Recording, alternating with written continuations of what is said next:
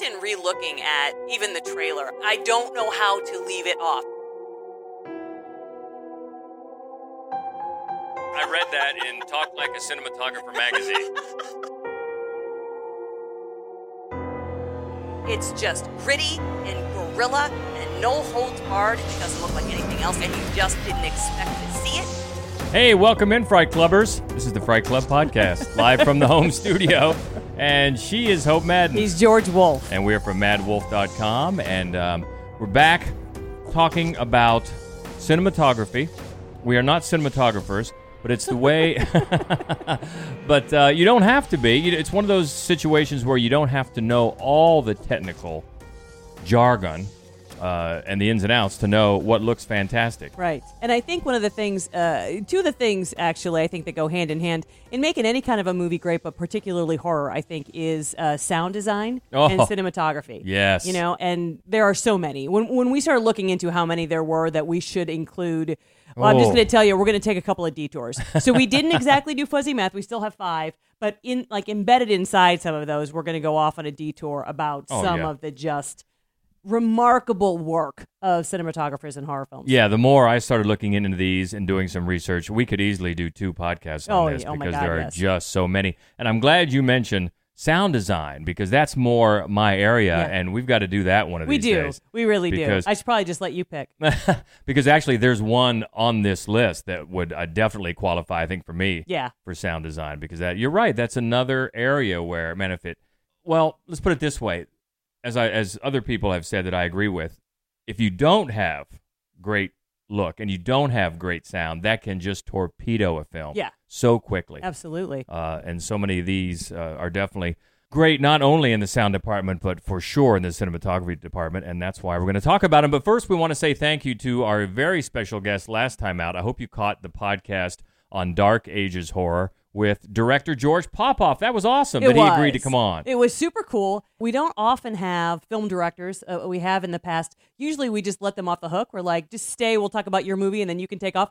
He had done all the work. He had watched all the movies on the list and revisited the ones he had already seen. He'd never seen an Evil Dead movie before, so he watched all of the Evil Dead movies in preparation to just talk about one of them. And it was just really cool to hear his insights. I mean, to get a perspective for somebody who has made movies before, and very good ones. So if you haven't checked out Hex, which is the one that we talked about, or their new one, The Droving, you ought to. They're both very, very good. Yes, The Droving, as we said, it has people in animal masks.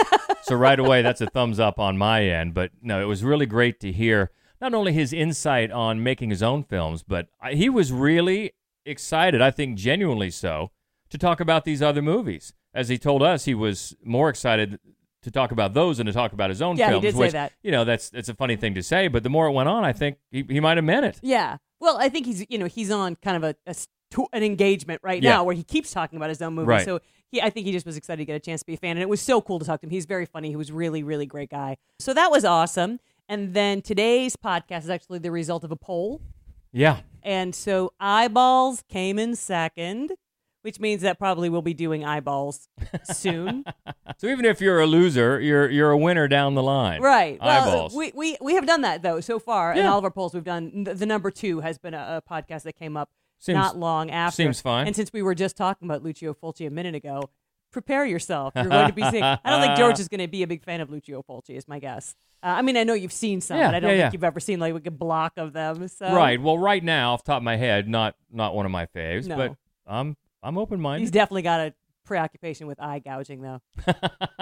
All right. We'll see how that goes. We're getting ahead of ourselves, so Eyeballs down the line. But today's cinematography, and I can understand why it won a poll. Yeah. Because any movie fan almost has to be a fan of great cinematography. Yeah.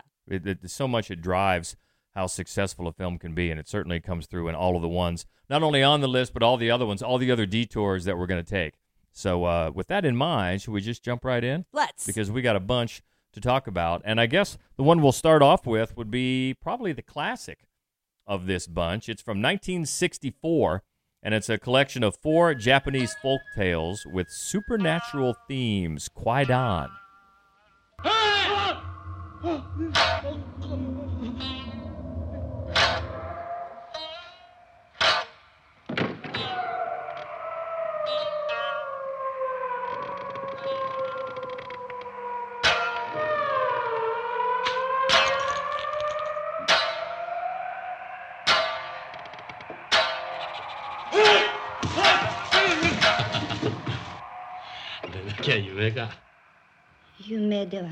This is a movie. Yoshio Miyajima is the cinematographer of this movie, and it was nominated for Best Foreign Language Film.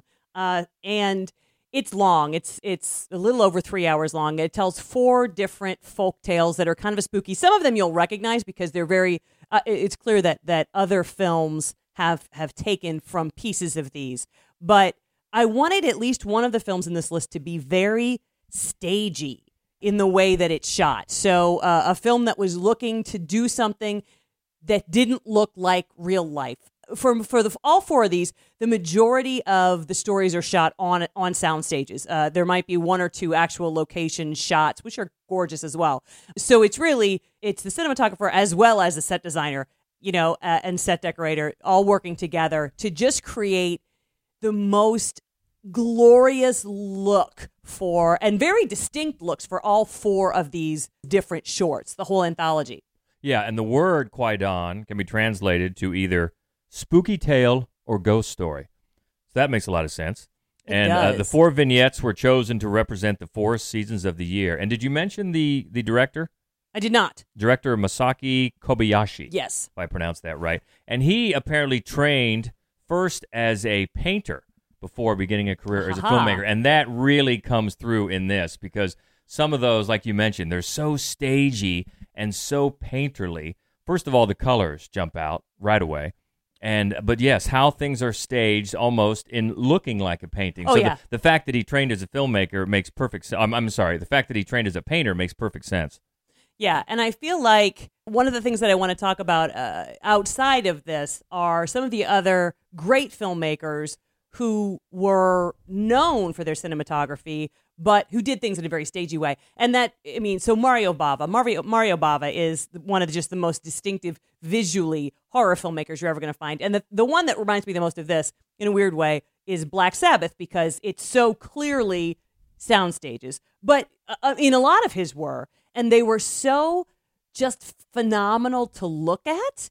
They just created an entire universe for you to see. I mean, he didn't try to do anything that looked authentic, and instead he created these spooky, just visual masterpieces. And you can't really, if you talk about Mario Bava, clearly I think you also have to talk about Dario Argento, whose films were never nearly as stagey looking, which is to say they don't look like they were built on a stage in the way that the other 2 did. But, he took the whole boldly colored giallo idea and just ran with it. And of course, his all-time, especially visually, especially in terms of set design and cinematography, is Suspiria. Yeah. That is just an incredible movie to look at. It is. It's interesting, again, you mentioned stages and the staginess of this movie because in order to achieve the appropriate separation between the 4 parts of the film, the director Kobayashi filmed on 2 separate sound stages. Oh, sure. Had to do that, which again makes sense when you think about how he put it together. And I don't really know what this means, but he filmed, speaking of cinematography, he filmed in true Toho scope ratio of 2:35:1. Okay. So. Brandon, are you on? Are you going to tell us what that means? I read that in Talk Like a Cinematographer magazine. So I hope my homework was worthwhile. But yeah, it's all you got to do really is watch the trailer, and it'll suck you in. It's true because it just looks like it looks otherworldly. Yes, it absolutely does. And then the third of the 4 shorts has a lot of animation, not active animation, still screen, cartoonish animation that you look at, and it's so. I think it's because by that time you're well into 2 hours into the film. By the time you start to see this flat animation, you're already sort of accustomed to almost that style of the film so far, is that it just feels so, it's such a perfect fit. And then the short that it kind of moves into is a lot more kind of garishly colorful than the earlier. It is an incredibly gorgeous film. Yeah, and who doesn't like just a series of ghost stories? That's right. Creepy, cool-looking ghost stories. So that is number 5 on our top cinematography in horror, the classic from 1964, Kwaidan. And did you mention all the ones you wanted to mention in addition to that? I did. All right. Don't want to leave anything out. No. Because we are talking about a bunch of them. So moving up to number 4, this is, it seems like we've been talking about this movie on a bunch of podcasts lately, but that's okay. This is from 2009. A grieving couple retreat to their cabin in the woods, hoping to repair their broken hearts and troubled marriage. But nature takes its course. Things go from bad to worse. The cinematographer is Anthony Dodd Mantle on Antichrist. You said you wanted to help me! Where are you? Nature is Satan's church. The evil you talk about is an obsession. No!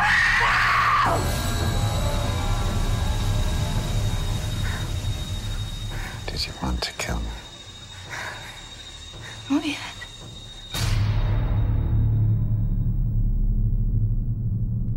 We have talked about this one a lot, and to a degree, I thought about not, because I'm going to talk about like a whole bunch of other cinematographers and films in this little section. This is kind of where I'm going to go off on a tangent. But, you know, just in re-looking at even the trailer, I don't know how to leave it off. Oh. The opening sequence really is poetry. It really is.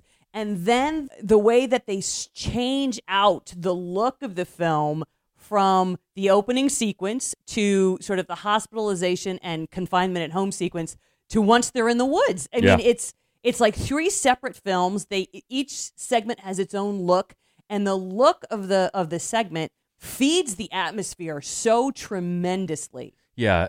The opening, I remember seeing it for the first time, and of course the opening is so tragic. It is. But so beautiful at the same time. Not only how it looks, but the music that's playing, the aria that is playing, but both the prologue and the epilogue scenes in this were shot with a high-speed camera running between 600 and 1,000 frames per second, and then camera speeds were experimented with throughout the film, and not just within the shot, but within certain parts of the image, to create the distorted lack of logic, and it was meant to add disturbing qualities. And actually, the cinematographer, Anthony Dodd Mantle, was quoted as saying, "What you're seeing is slowed down so much that for the first time in the cinema, I had the sense of watching a film in a way that I look at a painting." Oh, I can see that. I mean, it's incredibly painterly, especially some of the scenes in the woods. Yeah, of the trees, of the big tree with all the roots.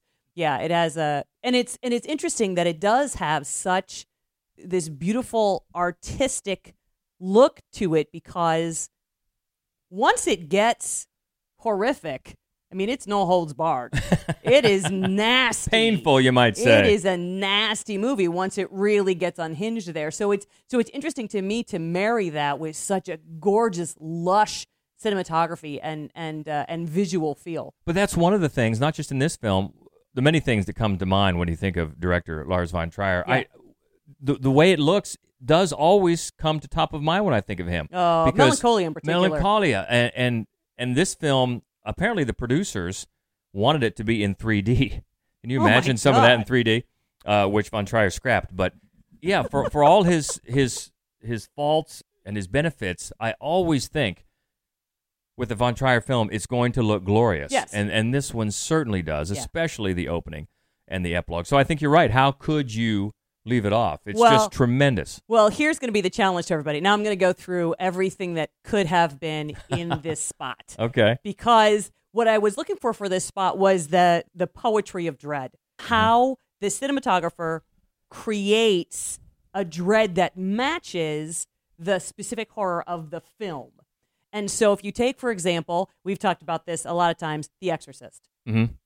And the way early on it's wide, and you see like all of these small people out in the desert, and then they move to the city and it's a little bit closer. So you see less of the, it's a little bit closer up on the individuals in the cityscapes or in the hospital scape.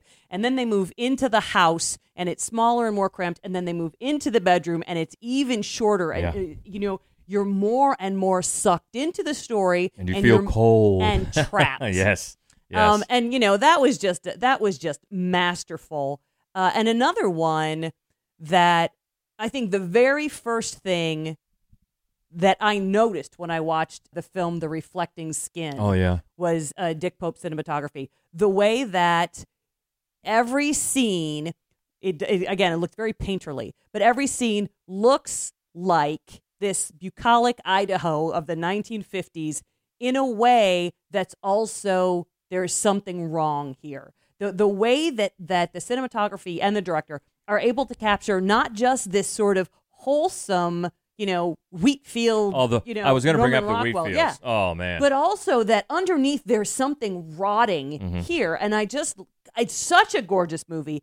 Yeah, it looks like nothing else. Even though I don't like that movie as a whole as much as you do, right. I can't argue with you there. I mean, just the wheat fields alone, glorious. Yeah.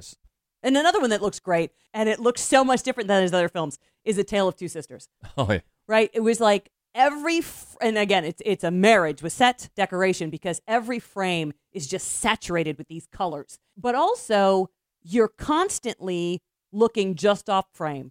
And it also happens in Rosemary's Baby. You're constantly, the way they set it up, so your eye is like, what's over there? What is just off the screen? Which I just think is such a fascinating and really effective device, particularly for horror. Yeah. That it's not just what's in your screen, it's what's not. What's in the frame, it's what's not in the frame. But the way in both of those films it is set up specifically to make you look around, like, what don't I see yet? Let's get over there. And then the other one, which I think does it even better, and it matches the film so much better. And I want to thank Phantom Dark Day for reminding me to add this to this, is It Follows. Oh, yeah. Talk about looking at all corners of the screen. Yes. You betcha, because you're constantly looking. Who is it? Who is slowly walking toward us to kill us? Right. Yeah, that's thank you, Dark Dave. That would be one that we'd be sorry we left off if we didn't mention it. Right, because the effect of this moving camera, especially in early enough scenes that the characters don't truly know what's going on yet, but we have figured it out. And so the characters aren't looking, but the camera is moving in circles around them, and we're looking. We're like, go back around. Who's closer? Who's closer? Who's still walking toward us? It is such an incredible use of cinematography to develop dread. Yeah, and another one, of course, nominated. Actually, it won the Oscar for Best Black and White Cinematography. Is Psycho. Oh yeah. The way, there are certain staged shots of the detective falling backwards, which put you in the mind of something like Jaws, of that incredibly oft-used shot. The pullback from Roy Scheider. But I also think that there's something in the way that they angle the shots to make Norman look wholesome, like a good guy, and then to make other people look more menacing, and then that shifts slightly. And again, it's another one where you're constantly like looking past him to see what's going on. And then how they use the taxidermy in the offices, that's creepy. Oh, absolutely. And light and shadow, yeah, for sure. Psycho is another classic example. The Shining, just that scene of the little yellow bug, driving up the mountain and through the mountain, and it's got this sense of being happy. Oh, this is a happy thing. At the same time, it's got this sense of a toy that's gonna, just gonna go and be destroyed. And then, of course, it's echoed later with the big wheel on that carpeting. And again, I know I just keep saying it. The way set decoration plays into the way it's filmed, especially in this movie, is just insane. By the way, since we're talking about The Shining, we just got Disney Plus, okay? And what's the first thing we watched on Disney Plus? The Simpsons, The Shining. That's right. One of the greatest things ever to air on TV. You want to tell them, why did we get Disney Plus, George? We got Disney Plus. It was to see Artemis Fowl. That's not really true. That's a lie. It was because of Hamilton, which is coming out on July 3rd on Disney Plus. There, I said it, and I'm not ashamed. Fantastic. All right. So the last one that I want to bring up, because it was the one. This is the one that was going to make the list, and in the end, I swapped it out only because it's just not horror. The Handmaiden. The Handmaiden. Yeah. Good Lord, what a gorgeous looking film. Yeah. I understand the argument between horror and not horror. Yeah. I would still definitely call it a genre film. Yeah. But whether or not it's horror, but my Lord, does it look just glorious. I remember we were really quite shocked it did not get nominated for cinematography. Yeah, more than shocked. Yeah. It's a gorgeous movie. Everything Chandler Park does, honestly, every single one. Old Boy, for what it is, it's still, that cinematography is spectacular. Stoker looks great. Thirst, everything he does, and he often works with the same person, Chung Wan Chung. It just does. It always looks amazing. But I think that the top of their game was Handmaiden. It was just this fluid, gorgeous, mysterious sensual kind of an experience, and it was just a glorious movie. Yeah, tough call. Tough call. There's a lot of great ones in there. I know. But Antichrist number 4. By the way, welcome to everybody watching on Vimeo. Thank you to our base command, Serenity and Grace, taking care of things. And also, we should be live on the Gateway Film Center Facebook page. So if you're checking us out on there, thank you very much, and welcome, Fright Clubbers. Always appreciate that. And we move up to number 3, and I have to stand corrected because I thought our first film, Qui-Gon, was our classic. No, I forgot about this one, and how could I? This is from 1922. Vampire Count Orlok expresses interest in a new residence and real estate agent Hutter's wife, Nosferatu.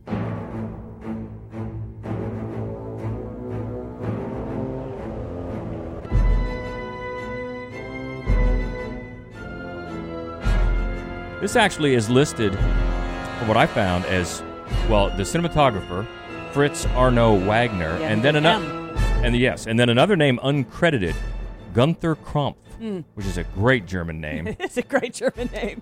So the two of them together, and this has an unmistakable look. Yeah, it does. This was another one. I wanted to make sure that I included something that went back in time so that we were, really paying attention to where we came from and what astonishing things they could accomplish, in the very, very early days of cinema.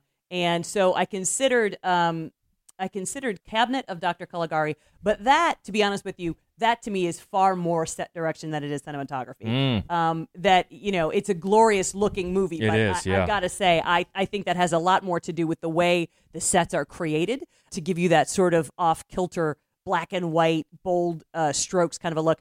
And then the other one I really considered was Vampire, which is another one that's stunning black and white and very atmospheric and very poetic looking. But I went with Nosferatu because I love it the most. And also because I think that along with Max Schreck's unbelievable performance, I think that Murnau was able to create a very different kind of vampire atmosphere with him. I mean, it wasn't. It's a very early vampire adaptation, but it wasn't the seductive Count that we would eventually become very used to. Mm-hmm. It was much more like a naked mole rat, a pestilence, a plague, and I thought that was kind of fascinating. And also, some of the cool tricks of him standing up really quickly, or of the creeping shadow up the steps, like the most iconic images from the film are part of the reason why it was so groundbreaking at the time, because people at that time did not understand what they were seeing. They were slain by what it looked like, and I think that it stands up still today. I mean, it's still one of my very favorite movies. Yeah, it's getting a lot of great comments in the live chat. Thank you so much for that. Brandon says, I love the use of shadow in this movie. Exactly. You can't talk about the look of this movie without the light and shadow. So much of it is shot in low key, which helps the creepy mood. And then Count Orlok is often shot in high contrast. Of course, that shows off his pale and his creepy look. And then you throw in what Murnau was doing with the arches and the doorways and the gates to frame the characters. And even if it's in black and white, it still manages to convey such a mood with light and shadow and angle. It is amazing. It's almost like you totally forget that there's even any use for color. It's absolutely. And it's part of sort of hand in hand. I'm sure you could say it was hand in hand with the German Expressionist movement at the time. But yeah, what he was able to convey just with light and shadow, as Brandon says, is amazing. And Steven says, the shot over Orlok on the deck of the ship haunts my nightmares. Yes, that's what I'm talking about. A combination of set design and lighting. And not only that, that's a great shot for perspective and just angle, because it's the one shot in the film where you're looking right up at him. He's just so creepy. He's just so menacing. And then the other thing that I love about, we had this conversation at a Fright Club Live one time. None of us, I'm looking at you out there as well, we're not big fans of Francis Ford Coppola's Dracula. I get it. Neither are we. But I loved his use of shadow. I mean, everybody does. The way he used shadows, particularly with Dracula back when he was sort of the old lady Dracula back in Transylvania. But that always made me think of the way Murnau used shadow to announce the menace of his vampire. And I felt like it was clearly an ode. It was clearly a throwback to that. But I think that just speaks to, how clever that was when he did it in 1922. Oh my God. Yeah. And also, if you notice throughout the movie, he doesn't use much camera movement. The shots are all fairly simple, with most being full shots. There's some looking out windows and things like there's some high angle shots, low angle shots, but not a whole lot of camera movement, right?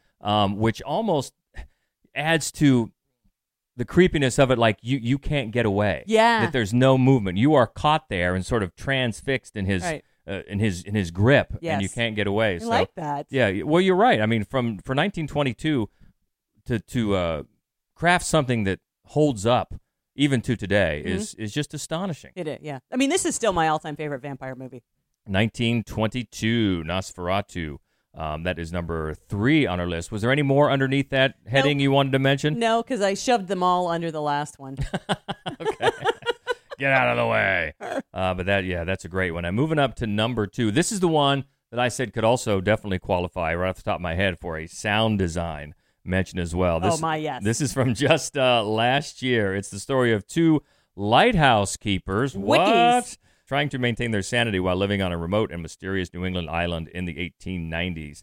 The cinematographer, Jaron Blaschke in The Lighthouse.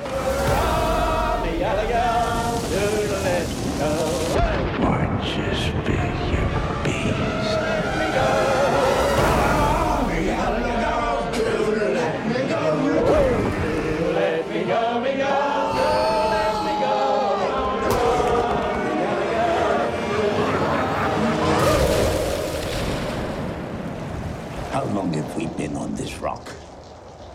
5 weeks? 2 days? Help me to recollect.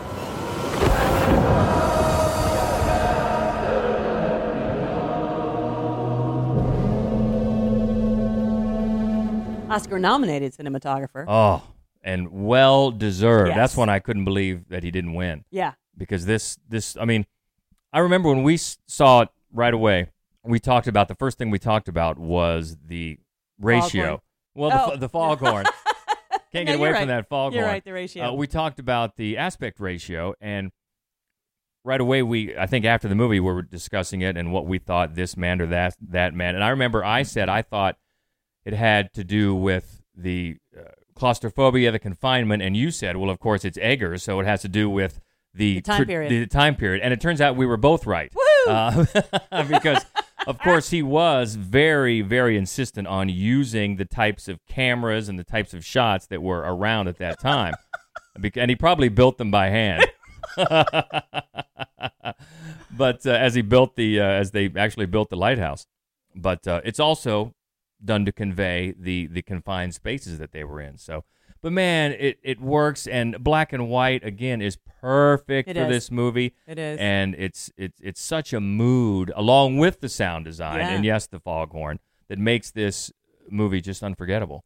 Yeah, and the performances, obviously. Well, yeah. But at any time, and I go back to The Ring. Right, my favorite scene in The Ring, which is weird because there are so many great scenes in The Ring, but my favorite scene is when Naomi Watts is digging around Brian Cox's living room and trying to figure out what's going on. And what you can see, she's in the dark, you see the light from the lighthouse swing through the room and then leave, and then swing through the room and then leave. And then you're waiting to see Brian Cox show up in the room, and he does, and you're never going to expect him to do what he does when he does show up, but it's such an effective use of light in that. Well, and similarly, and to a much greater degree, the black and white, I think, of the lighthouse makes that beam of light so much more important. It's so much more vital to what's happening in the film. And then also the shadow and the lack of light. Well, now we're going to get technical because these guys were so caught up in authenticity. They had a custom filter made so that no red light got through. It just discarded any red light, which means they said Caucasian skin gives off a lot of red light, and they didn't want. Mine does. They didn't want any of that to get through, and then it became much darker, so it amplified the variations within the red tone. And also, they shot it on apparently double X stock black and white, and it required much more light to get exposure. So they had to pound so much more light into the set that sometimes it was almost blinding to Dafoe and Pattinson in order to get this effect. So the lengths that these guys go to, I know. I know. And all the farting, I mean, gee whiz. No wonder they went insane. But the lengths that they went through to get this look, but it pays off. Oh, it does. Incredibly well. This looks like nothing else. It looks like you're transported not to another time, but almost to another world. Yeah. Yes, it's supposed to be New England, but it's also like much like the themes of the movie, it's some chapter in Greek mythology where it's not even on this planet. Yeah, it's so strange it's a looking. descent into madness, and anytime you have a movie that is the point, a descent into madness, you have to match it with the look of the film. I mean, it can't just look like your run-of-the-mill ordinary film, and I think that this one really does that incredibly well. Like the polar opposite of this movie, but it is another film where I think the cinematography, as roughshod as it is the perfect match for the subject of the film, and that's the Texas Chainsaw Massacre. It's just gritty and guerrilla and no holds barred, and it doesn't look like anything else that came out in 1974, and you just didn't expect to see it, but it was such a yucky, perfect match for what you were watching on the screen. And as we've mentioned many times, part of the horror there is that it is in broad daylight. Exactly. And which most people don't expect to have horrific things. Yeah. And they're expecting to be in the dark. Great comment from Nathan. He says, unbelievable use of sound. And that is so true. The sound design is impeccable. So it would not only land on a list about sound design, it would probably land on a list about best hair in horror. Really for Willem Dafoe alone. That's all his own. I remember when we interviewed years ago when the movie Semi-Pro came out, the one with Will Ferrell. We interviewed him, and everybody wanted to know that, yes, that was his own hair. Yep. And Willem Dafoe, it's an incredible do and a beard, and that really adds to the character. It adds to his craziness. But, it does. Yeah, but thank you, Nathan. Yeah, the sound in this, along with the look, is incredible. And it's one, I think, doing research, among all the films that we talked about here, I think doing the research for this one made me want to watch it again, now. Let's. We'll see ya. We'll see. We'll tell you about number one some other day. It's such a trip in all ways, trying to get inside the look of it, the meaning of it, and just live in it. Yeah. It's fantastic. And that's why, I'll be honest, this probably would be not my number one. I know. I think. I know it that really it would. It really would. But it's not. It's number 2 because what do I know on our list of cinematography in horror? And that takes us up to number 1, and this is from 2006. Although I do agree, this looks fantastic.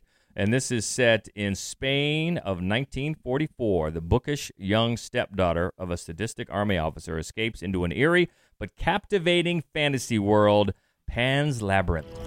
There will be a journey that will make you believe.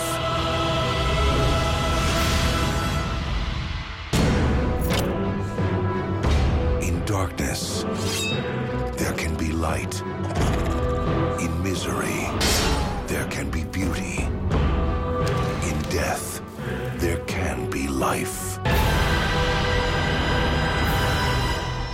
Pan's Labyrinth. So great.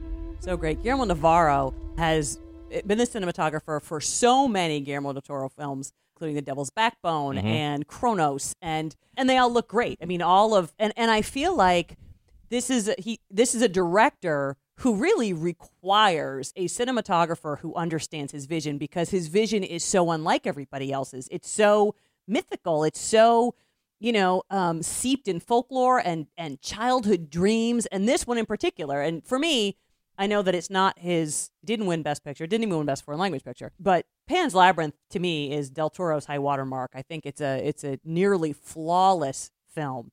And I think one of the things about the way it's shot is that it's so lush and beautiful that it doesn't necessarily feel like a tragedy or like a horror film, regardless of the fact that it is very definitely both, you know?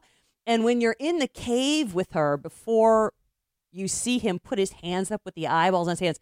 It captures the war. It captures the forest in a way that is it's that step between realism and fantasy, and Navarro captures that just perfectly. Yeah, he does. And one of the ways he did that, here we go getting technical again.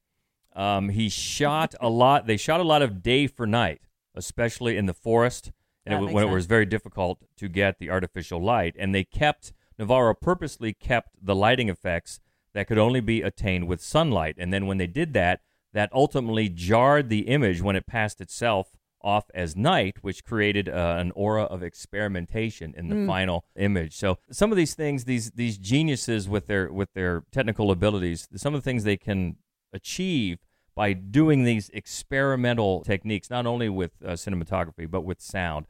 And you get a look, just like you were saying, that is caught between a fantasy world and a reality world, which I think on this movie was such a necessity to achieve the mood that you wanted, because that's where this movie lived. Oh, yeah. As Ophelia was back and forth, it had to feel like you were stepping into a whole other world. Yeah, and that you could equally believe that, it's that the reality is so unreal that it's equally unbelievable as the unreality is. And I think that's one of the reasons that this film is so smart and is so touching, because it's not just that this little girl is seeing this and believing that it's true, but as an audience, you're not sure. Am I supposed to think this is really happening or it's not really happening? And he does a lot of similar themes in A Devil's Backbone. A lot of similar themes.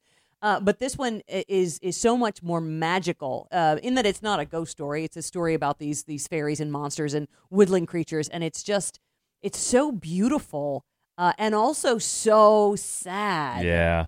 And this was originally supposed to be the middle film of a trilogy about the Spanish Civil War. Of course, The Devil's Backbone was the first, but as of right now, I don't think there are any plans for the third film. Get on it. He actually, Del Toro himself, because he no longer trusts translators after encountering problems with previous subtitled movies, he did all the English subtitles himself. Wow. To make sure they were right. Katie chimes in with, "I'll never look at a wine bottle the same again." No. Yeah. And really, the iconic image from this one is Doug Jones. Yeah. The Pale Man. Yeah, the Pale Man. And that's another case of contrasting color. Yeah. Because his pale skin and his pale appearance in the middle of all that other tableau is so striking. It is. Along with the hands for eyes. Right. And of course, physically, he's such a perfect actor for so many Del Toro films. He really is. He's so gangly and yet so elegant and graceful. That is such an incredible character. So that's our number one. Well, apparently the live chat loves that at number one. So I know there's some Lighthouse fans out there too. So was anything else underneath that heading? No. Just sitting there at the top. Yeah, just sitting there at the top. I just wanted to talk about a few of Navarro's other films. So yeah. Yeah. Well, that's a great list. And as I said, it probably would have been easier to make this a double podcast. But this was fun talking about these. And I know we got a lot of ideas and a lot of great comments. So always keep those coming. We always like to keep the conversation going if we can. You can always find us on Twitter. We're at Fright Club Pod. Also on Facebook and on Instagram. We're at Mad Wolf Columbus, and the main website where you can find all of our written reviews, our other weekly podcast about all the new movies that come out.